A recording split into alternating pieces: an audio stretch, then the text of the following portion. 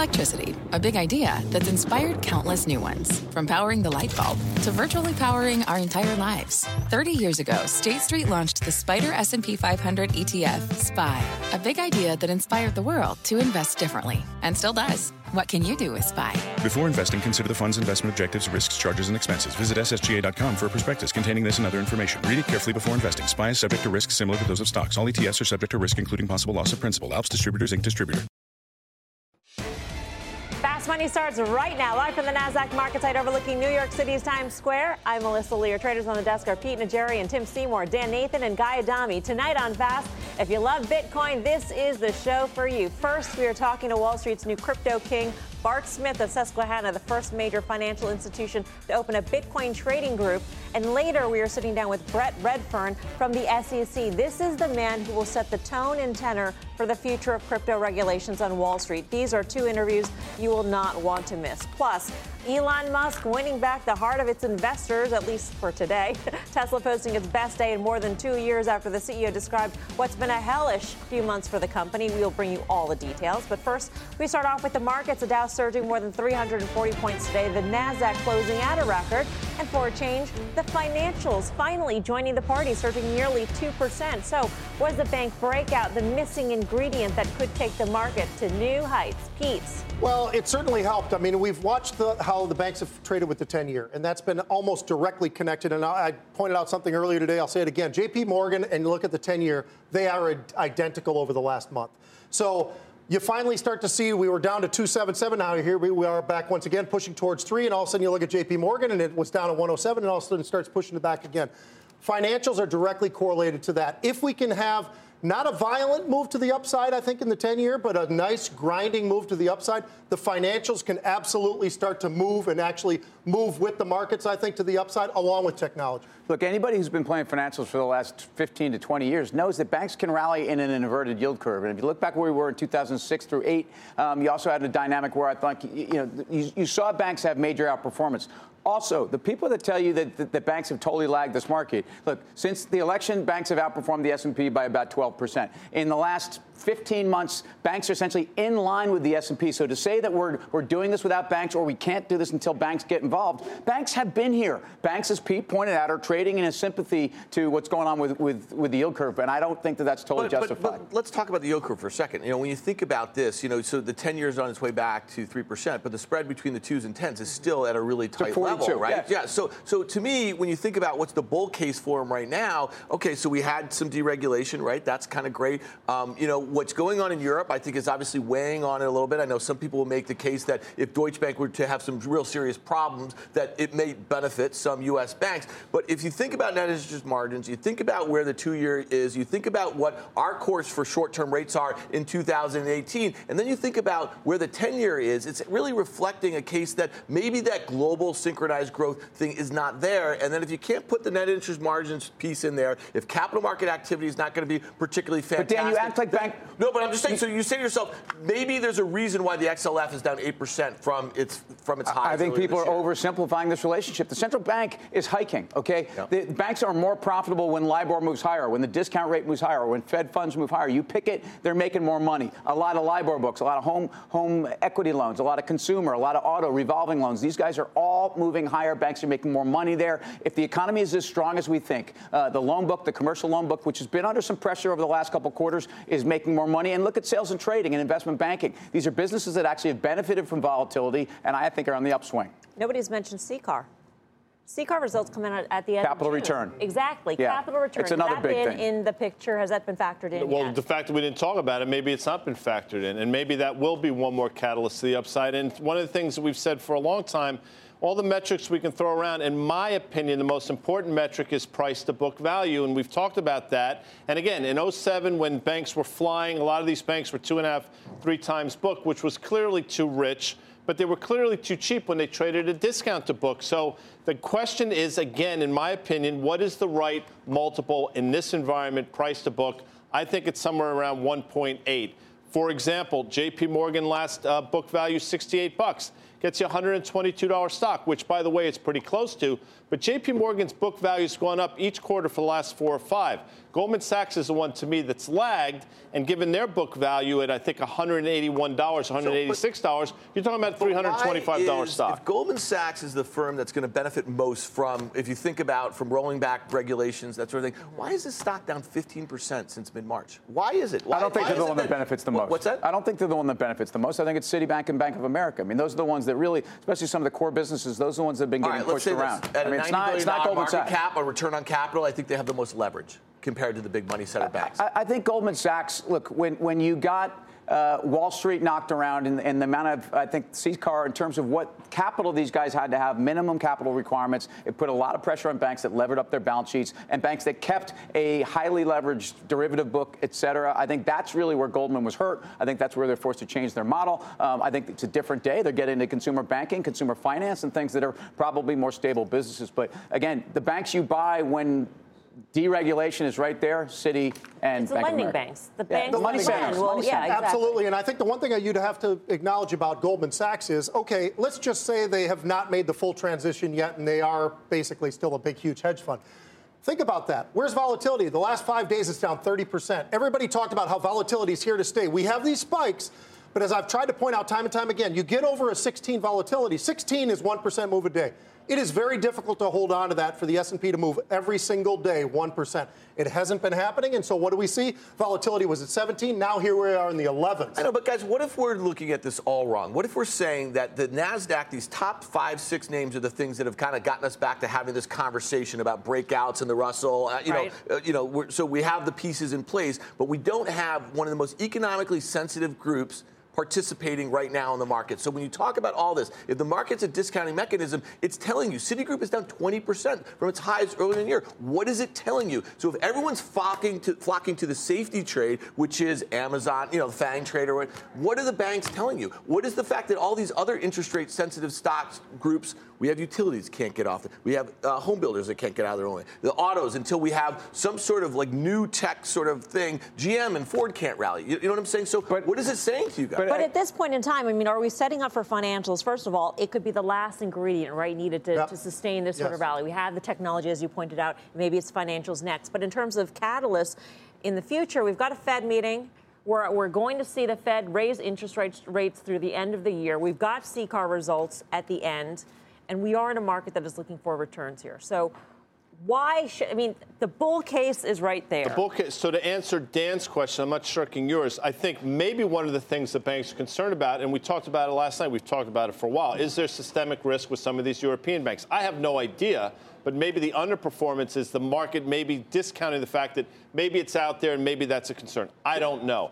But I will say quickly, Citibank does concern me, though. I mean, you're talking about a bank that still is trading below book value and at a slight premium to tangible book. I think Dan makes a fair point bringing up Citi because clearly it's underperformed. I can't tell you the reason. You guys own it, right? Look, I own Citibank, I own Bank of America, I own JP Morgan, and I think the money center bank's the way to go. And I completely disagree that banks have underperformed and they haven't been part of this rally. Yes, since the markets peaked on Jan 26th, banks are down 5.5% to the S&P. But as I said, go back 15 months. You can do this easily at home, folks. Basically graph the XLF against the SPY ETFs, and you're going to see that the S&P has not outperformed banks during a 15-month rally, which is what we were all talking about. This entire market has been on a tear since elections, but certainly in the last 15 months. There have been periods where banks have outperformed when we've seen a kick up in interest rates. Bottom line is the Fed is good for banks. JP Morgan's consumer book at the end of the first quarter, they cited it. It's stronger. And the bottom line is a 4% economy. But it's not good for banks right now. So that's what I'm saying. It's not good for the bank stocks. So they had record earnings in the first quarter. What is bad about that? And we all know that they're going to be able to return more capital to shareholders when CCAR comes out. And so why aren't we kind of running up ahead of that? I think what you're seeing right now, to Tim's point, is year to date, if you just put it in the box of year to date, yes, underperformance. There's absolutely no doubt. You go back a little further in the absolute outperformance, isn't it an opportunity for the pause?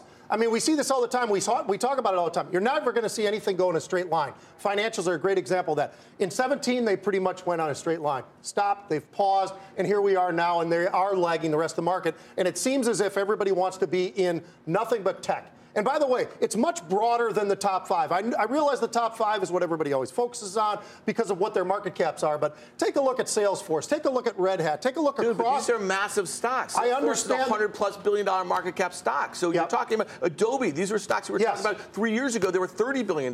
You know, they're up 200%. So what I'm saying is you're talking about a dozen, 2 dozen massive stocks that were not massive stocks 2 years ago. So they are dragging up everything. They are pulling up everything. And why is that? Because they have the great fundamental story behind them. And then look at the strength of the consumer. I mean, all you've got to do is look at Target. Take a look at Target. Take a look at Nike. Take a look at Lulu. A lot of retailers right now. I have a question, though. I have a question. Go ahead, May I Mel. ask a question, please? please? Well, you run I like the how you show. raised your hand. Thank you. That was nice. Thank Very you. polite. Would you rather? Oh, I love this game. Do you understand it? Would you rather? It means she gives you a choice. Would you rather Exactly. fill out I'll a give you clean two color? choices. I would rather you let her ask the Okay. question. Technology or financials right here, right now? Technology or financials right here. Technology still. What's my time horizon? I have to ask another question. What's my time horizon? Right here to the end of the year. Not at the end of the year. I didn't even ask you, but you can answer. I'll take technology, and all you got to do is look at my portfolio, and you'll know why. Everything's much more in technology. The only real financial exposure I have is Citi, Bank of America. Those two names, because with Tim, I think the money centers are the place to be. But technology, I think, still has plenty of room to the upside. I will allow you to say neither, Dan. I was actually going to say pass. I have nothing intelligent You can't to add. pass. Can I give you a stat, please? Hi. One Hi. stat. I'm going to raise my hand because apparently that works on this desk. All right. If you look at the triple Qs, and again, you graph them against the XLF. XLF divided by triple Qs. Anyone can do that at home.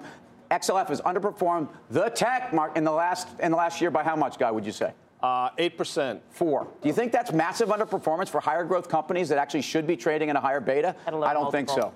He gave 2 homework assignments in the A block of the show. That is impressive. And I raised my hand. And you raised your hand. Coming up, it is a Bitcoin bonanza on Fast Money tonight. First, we are talking to Wall Street's new crypto king, Bart Smith from Susquehanna. This firm is taking Wall Street and crypto by storm. Then we are sitting down with the SEC's Brett Redfern for his very first TV interview in his current role. This is the man who will set the tone for future crypto regulations. You won't want to miss either of these interviews. Plus, Musk speaks, Tesla soars. The stock rallying nearly 10% for its best day in more than 2 years after the company's annual shareholder meeting last night. So, what did Musk say to woo back investors? We'll explain.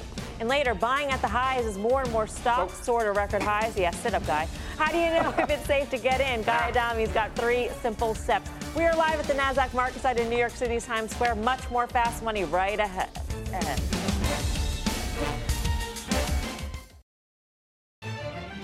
Welcome back. Tesla revving higher today. The stock soaring nearly 10% for its best day in 2 years. This after CEO Elon Musk took center stage at the annual shareholder meeting last night. Our very own Phil LeBeau is here in person for a very onset special day. Got all the Royalty. details. Phil. You know, look, if you were a Tesla investor, this was everything you were hoping for last night. He was very upbeat, very calm. He didn't cut anybody off. And he basically said, look, we're optimistic about where we are with the Model 3. And look at where the company has gone over the last several months in terms of Model 3 production. Back in early April, there were about 2,000 a week was the production rate on the Model 3. He said yesterday that they're at about 3,500 right now. And by the end of next month, they will likely be at the target of 5,000 per week for Model 3 production. And that's why Musk believes they are finally coming through what he considers a very hellish period.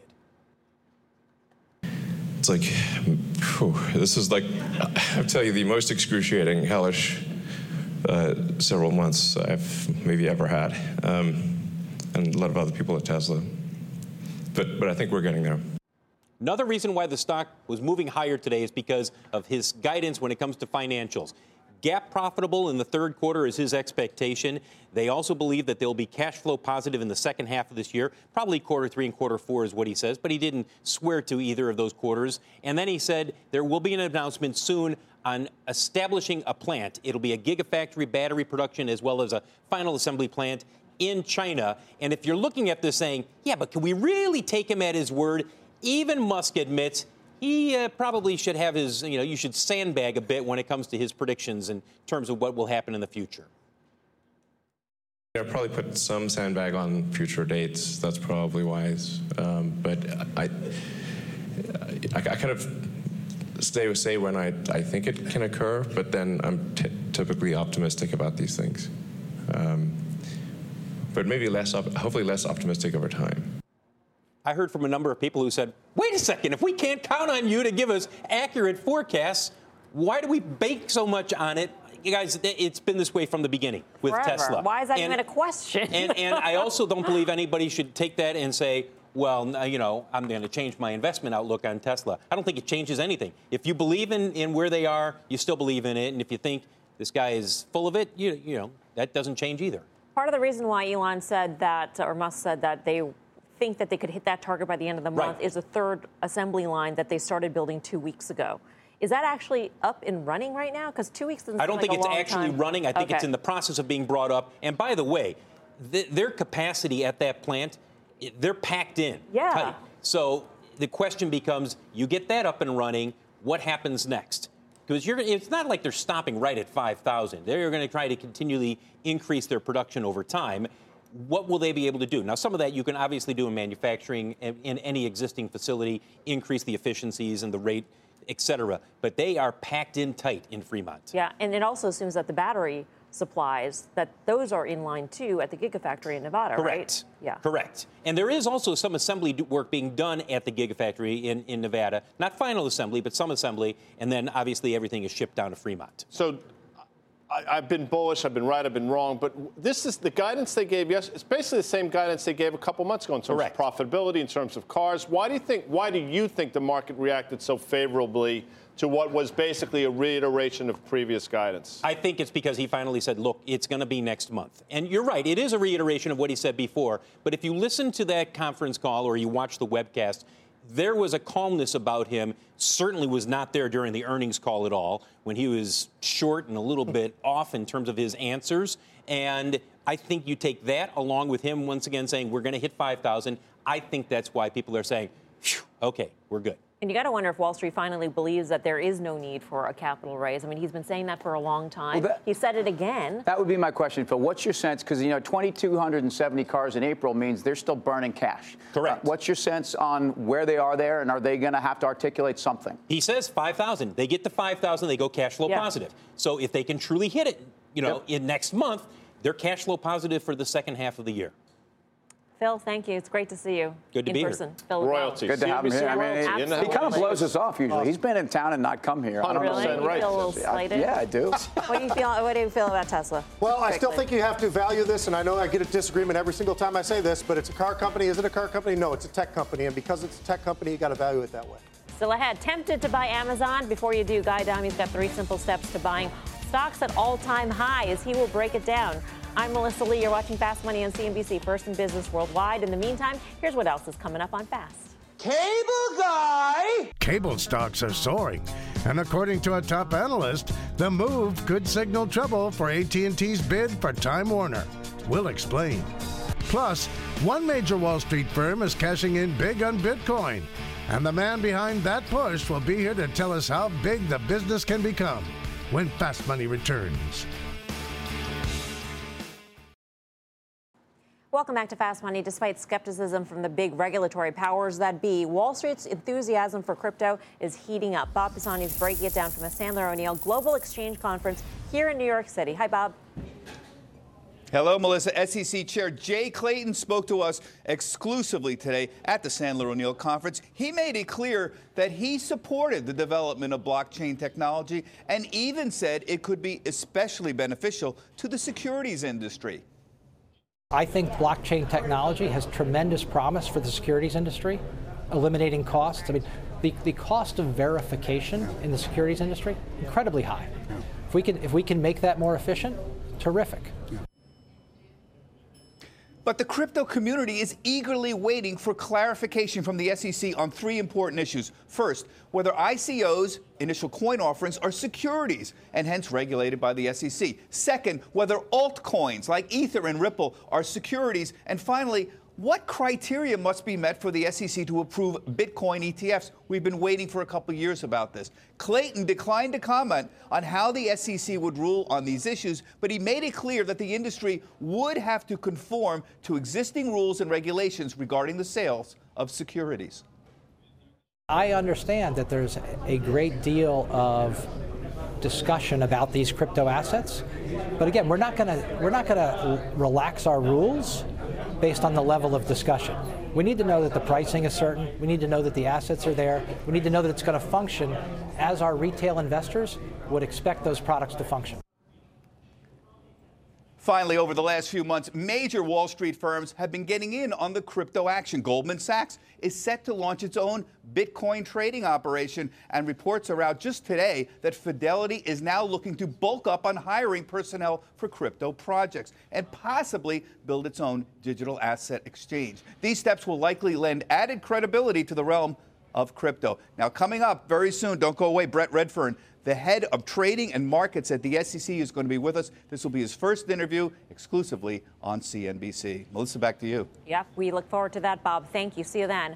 Well, many Wall Street firms hammer out their initial plans for trading cryptocurrencies. One firm has been doing so for a while now, and they're set to dive even deeper into the crypto world. Bart Smith is the head of digital assets at Susquehanna, but here on Fast Money, we are calling him, really dubbing him now, Wall Street's new crypto king.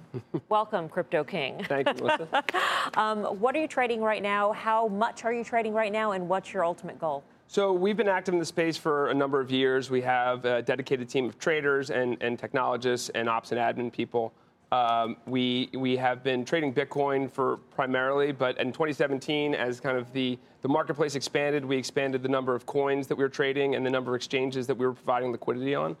And then in anticipation of the futures coming out, which didn't really come out with a tremendous amount of liquidity, but in April and certainly in May and June, trading somewhere an average of a couple $100 million a day across CME and CFE futures combined. That's not retail, right? So for institutions out there who want to buy something other than cash-settled Bitcoin futures, we're going to offer a small number of cryptocurrencies, virtual currencies, call it 4 or 5, that we feel like is consistent with the regulatory landscape that's out there.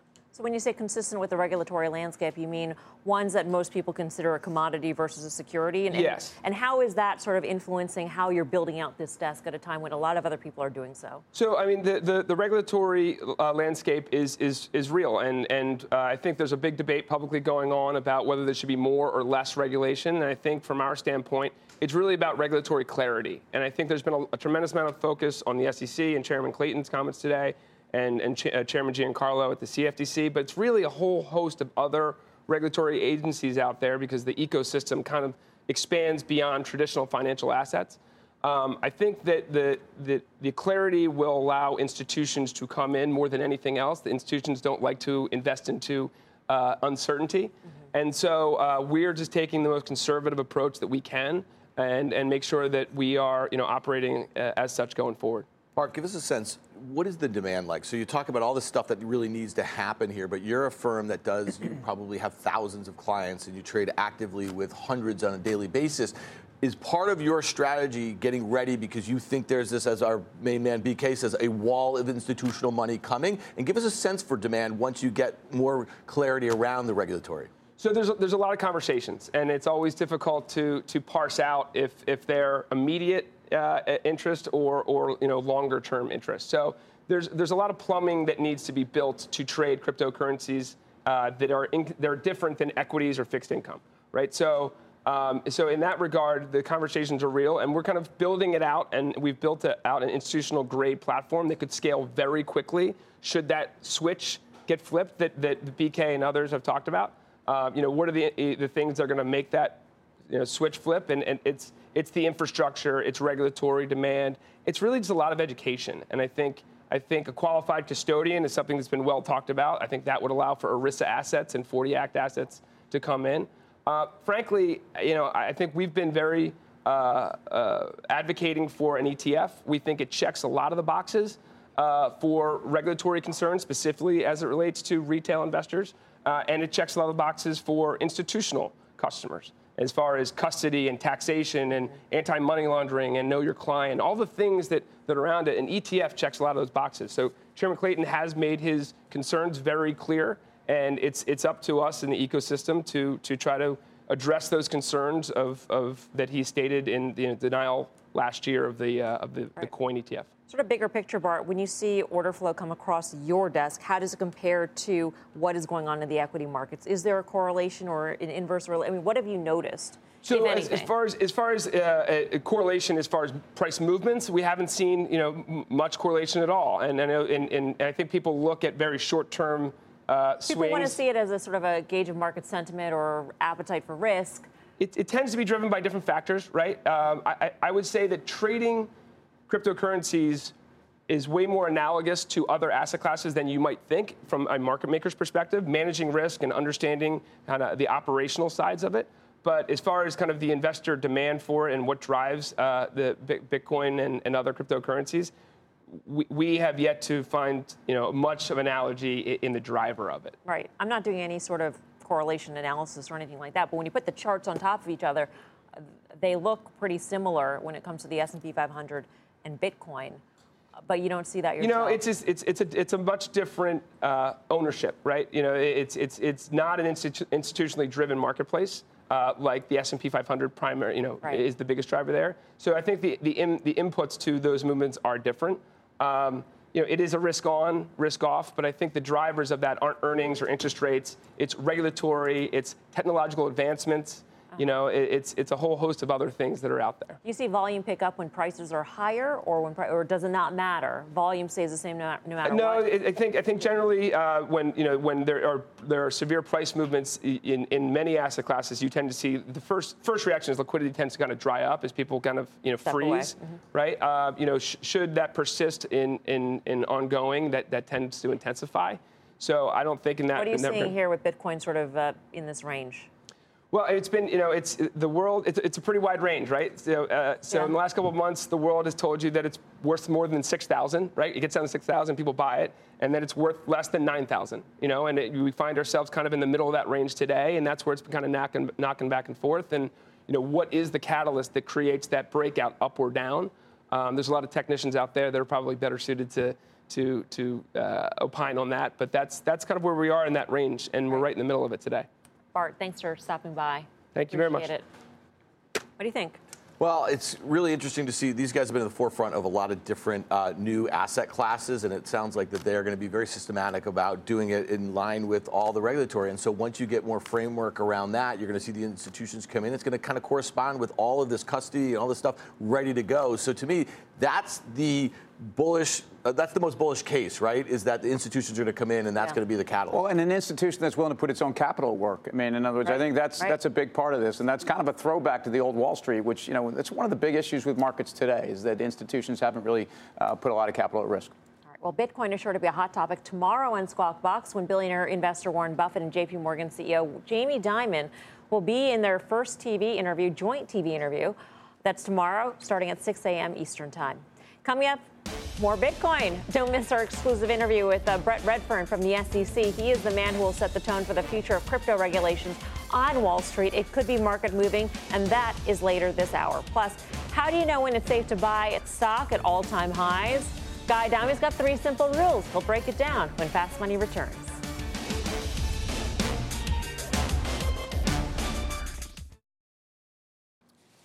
Welcome back to Fast Money. Stocks are soaring as more and more names hit all-time highs. But if you think you missed your chance to jump in, fear not. Guy Adami's at the Plaza with a breakdown of how to buy at record highs in a segment we like to call The More You Know. Guy. Hi, Mel.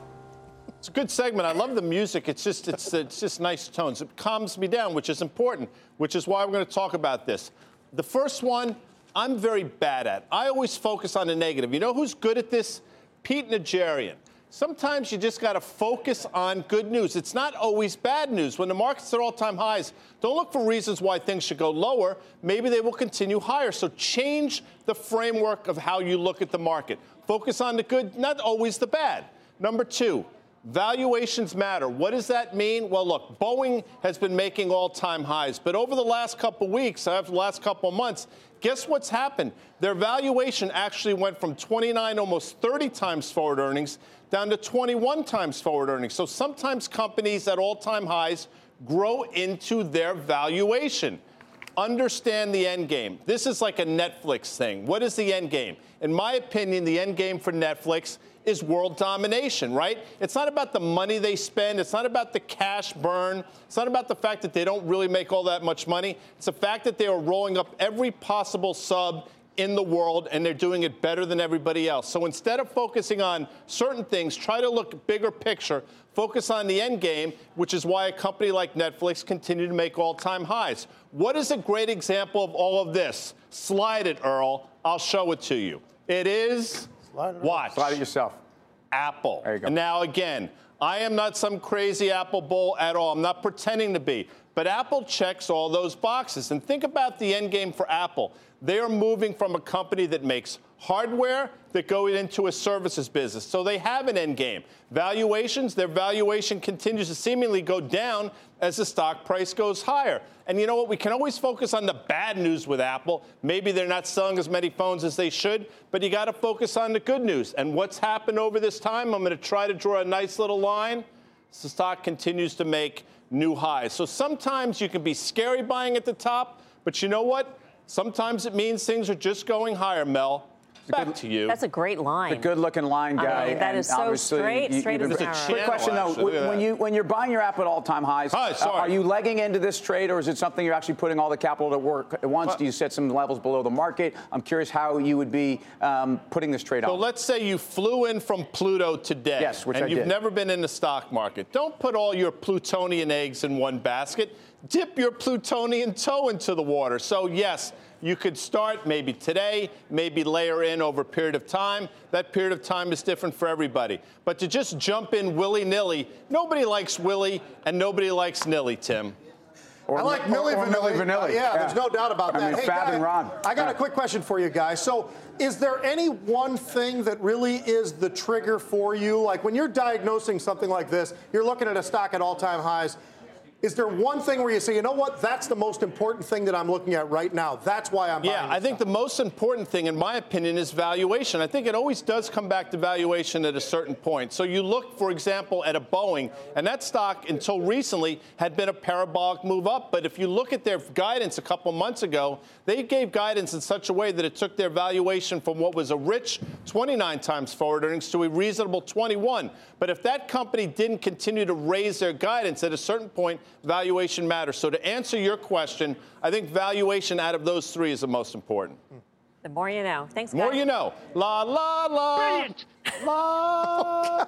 Coming up, the head of the SEC Trading and Markets Division, Brett Redfern, will be here in just a few to talk regulations, ICOs, and much more. Could be a market-moving event, so stay tuned. Plus, deal or no deal, media stocks soaring today, and Fast Money friend Craig Moffitt says it could be signaling trouble for the AT&T Time Warner decision next week. We will explain when Fast Money returns.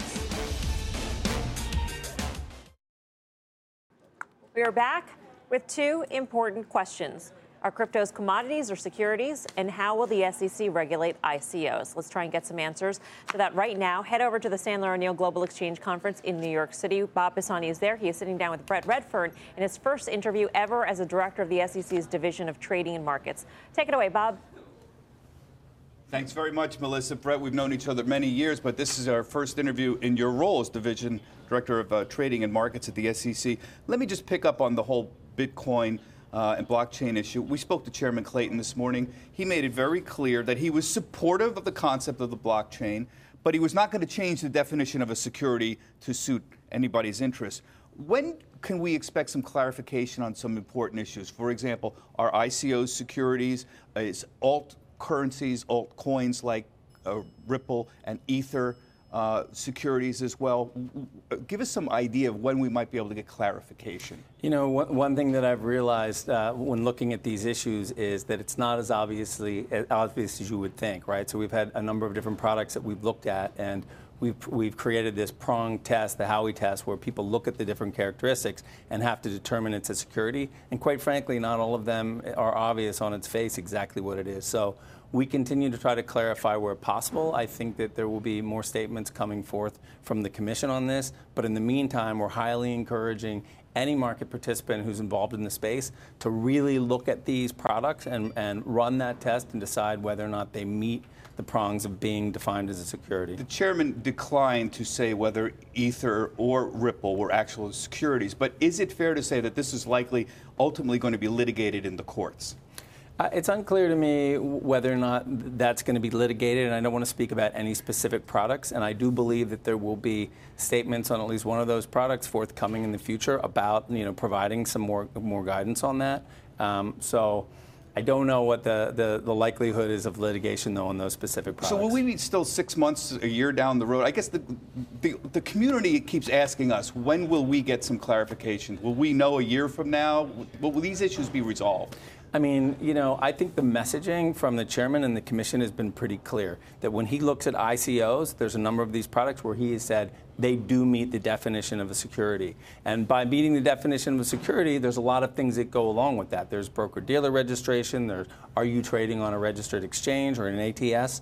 And so I think that, it behooves all of the attorneys and accountants and everybody else out there looking at these things to run that test. Has anything actually happened? Has anybody actually come forward? Has an ICO come forward to the SEC, an alt currency, an altcoin come forward, a crypto exchange, and come forward and said, we want to register as a security? Has anybody done that? So we're looking at this both on the security level. We're also looking at broker-dealer registration, and we're also looking at exchange registration for people who are trading these coins. In trading in markets, we're primarily dealing with broker-dealer registration and venue regulation. And I can tell you this, that there are a number of so-called exchanges out there that are trading ICOs that I would think that we would see more registrations as an ATS or as an exchange. That sounds like a no. There isn't anybody coming forward. I think that we are underwhelmed by the enthusiasm for coming within the regulatory structure right now. That's an interesting answer. Let me just move forward. Walk us forward a couple of years from now, because the chairman made it clear he's not opposed to the development of this market. Suppose somebody was to come forward, an exchange, and say, we want to register as an exchange, and we want to trade 15 coins, for example. There's no infrastructure that exists to do this right now that satisfies your needs. For example, how do you determine a price? How do you do clearing and determine things have been transferred? Under what system is it set up? You would have to essentially create an entire superstructure to allow that. Is that right? Well, look, there's some things that exist, right? So the registering as a broker-dealer, it's pretty clear what has to happen there. Registering as an exchange or as an alternative trading system, which is the exception to the exchange where somebody might have to do that, that is there, right? And there actually have been some folks who have come forth and started the process of putting in a form, ATS form, so that they could conceivably be an ATS. Like I said, I think that we would like to see more of those. On the broker-dealer side, there are also some participants who have looked into broker-dealer registration issues as well for potentially acting as a broker-dealer for some of these securities. But that doesn't mean that the overall infrastructure is ready for. Well, that's what I mean. You're the guy that's going to actually set up that kind of infrastructure, I presume. You're the head of trading and markets. Pricing, for example, the pricing in these coins it goes all over the place right now. In the securities market, the stock market, there's the national best bid and offer, an NBBO. There's the regulations for how the price and bid and ask happen. I presume that would have to be developed for coins as well. Am I correct? I mean, when we look at fair markets, fair and efficient markets, you would like to think that you know what the best price is. So if you have a product where on this venue it's quoted here, and on that venue it's quoted there, and the prices are all over the map, then you have to ask what is a fair price in that stock. Understanding the price also helps you to understand best execution. Customers want best execution when they're trading in things. If they don't know the prices, how do they know the best execution? You seem to be saying that you do need to develop some kind of pricing mechanism that everyone can understand. I think it's early days, and we're looking at a marketplace that is evolving and still a largely unregulated space, and we're interested in encouraging the development into a more sound regulatory structure. How concerned are you about market manipulation? We've heard about these. They seem to float out there, these concerns. This is at the core of what you do, protecting against market manipulation. How do you deal with that in this space? I cannot underestimate or understate our concern about this. You have venues which are trading products where investors have put a lot of their money, where it is unclear whether or not there are clear standards for protecting against market manipulation. We're talking things like spoofing, talking about pump and dump schemes, talking about fraud, right? So there's a whole set of issues that could potentially arise in this space without being within a regulatory structure. You're the man that's going to set this all up. Would you promise to come back and keep us up to date on what the SEC is doing? I certainly will. Thank you very much. Brett Redfern is the head of the Division of Trading and Markets for the SEC, and this is first interview and exclusive with us at CNBC. Melissa, back to you. All right. Thank you very much, Bob Pisani. And given all the regulation talk around the crypto space, we couldn't help but bring in our own crypto baller, BK, to weigh in on what Brett Redfern just said. What stood out to you? There's a lot there. There's a lot there. So the challenge that Mr. Redfern has and all regulators has, we have a global asset that's subject to local regulation, right? So that's what everybody's wrestling with. Not only that, what stood out to me is the hybrid nature of these assets, okay? So if you're doing an ICO and I'm giving somebody money to start their software, maybe that's a security. But once that network is live and once that coin is being used as effectively as commodity or oil within the machine, then maybe that's a commodity. So I think what we're looking at, and Chairman Giancarlo said some really good things about this, is kind of a hybrid approach to these assets. Well, I mean, that's exactly the dilemma that Ethereum faces, correct? I mean, Ethereum had these coins initially, but now it's its own network functioning, and it's more like a commodity at this point, the token Ether. That's right. And in fact, it's called gas when you spend Ethereum to run the network. And so we'll have to have some standardization around what does it mean to be a decentralized network? You know, how many nodes do you have to be decentralized, and some definitions around that. It wouldn't surprise me if the SEC came out and said something like, Ethereum might have been a security at one point, but today it's a commodity. I'm so glad that Bob asked about market manipulation, because there are Bitcoin whales out there. There are ICO whales out there when it's a handful of holders owning the vast majority of a single asset. So Bitcoin, 40% of Bitcoin held by 1,000 wallets or so, roughly something around that, something right? Around that, yeah.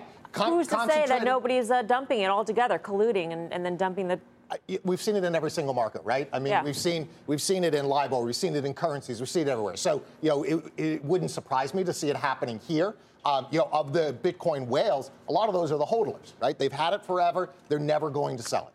Because is there risk that the SEC is kind of slow to regulate, and there's other countries who kind of take up that charge, and we see a lot of the ecosystem go offshore? Yeah, and you're already seeing that. We're seeing it with ICOs, right? You're already seeing that. So Asia is huge. I can't understate that enough, how big the adoption level in Asia is. And, what's happening is the ICOs that we've looked at this year said, you know what, we're not going to touch U.S. investors. They've raised $6 billion this year, and most of that has been offshore. Nothing here. It's unfortunate because some of the best developers in the world are here in the U.S., but all the adoption's happening in Asia. You know what I take away from that? I mean, you have to address it. I mean, you see that spread behind Pisani during that whole thing? I mean, they should have like croissant coins. SocGen could list it. It'd be fantastic. It's funny because Bob has been there all day, and it's interesting to see how the food evolves throughout the day. So it's still there. It's true. There's coffee in the morning, midday snacks and cookies, and then at the end of the day. Good job by Sandler. Yeah. All right. What are we talking about? I don't know. The croissants behind Pisani during the end. Brian Kelly or BK Baller.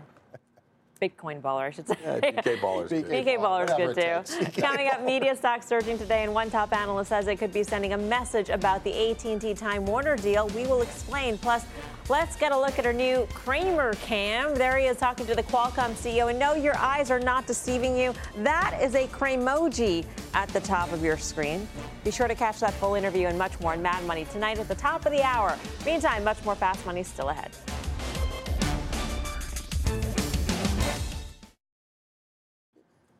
Check out the media stocks soaring today. Dish posting its best day in 2 years. Comcast soaring 4%. Disney and Time Warner also catching a bid.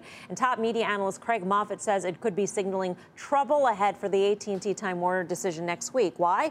Well, here's what Moffett wrote in an email to one of our producers today. If AT&T loses, then the speculation will start that AT&T will try to buy Dish instead, and I think that's bananas. But I don't doubt the market would think it, even if it's wrong. And if AT&T loses, then Comcast can't buy Fox and maybe would drop its pursuit of Sky too, both of which the market hates. So what could this mean for the media space? Well, I think some of these names, particularly Disney, stands out for me. That was a pitch stock for me not that terribly long ago. I don't know how much upside I still see in Disney. I think the ESPN did get that boost because of the potential of gambling and all the rest of that. I don't think that's going to save ESPN, but it certainly helps. So they're going to still have to absolutely execute on the Disney side. I mean, outside of Dish, it just doesn't make sense that there would be a bid to the sector. Sorry.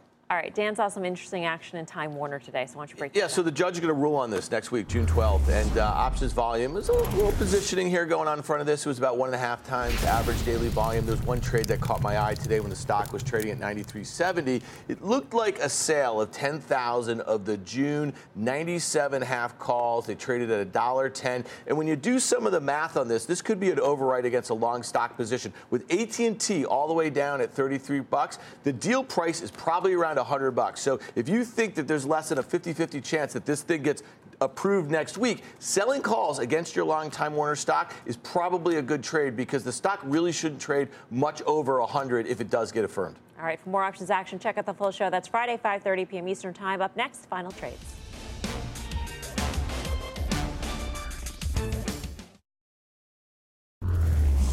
Final trade time. Pete Najarian. Been in this stock, and I'm back in again after selling it just a week or so ago. Hilton, it's going higher. Giddy up. Ambassador. We talk money center banks. If you want to go for the cheapest, Citibank is that. I think it is levered to this economy.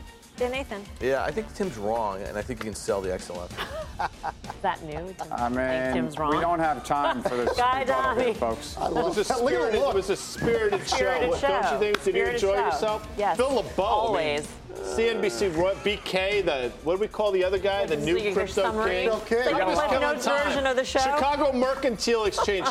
Great call. Right, Pete? Look you at got Phil LeBeau and that Tesla, the whole thing at CME. Big stuff. Yeah. Interesting. I'm Melissa Lee. See you back here tomorrow at 5 for more Fast. Meantime, don't go anywhere. Mad Money with Jim Cramer starts right now. You seek the key, but first, you must learn the ways of precision, craft, and performance with Acura's all-electric ZDX. With a premium Bang & Olufsen sound system up to a 313-mile range and a Type S variant with an estimated 500 horsepower, the ZDX is their most powerful SUV yet. Unlock the energy when you visit Acura.com to order yours today.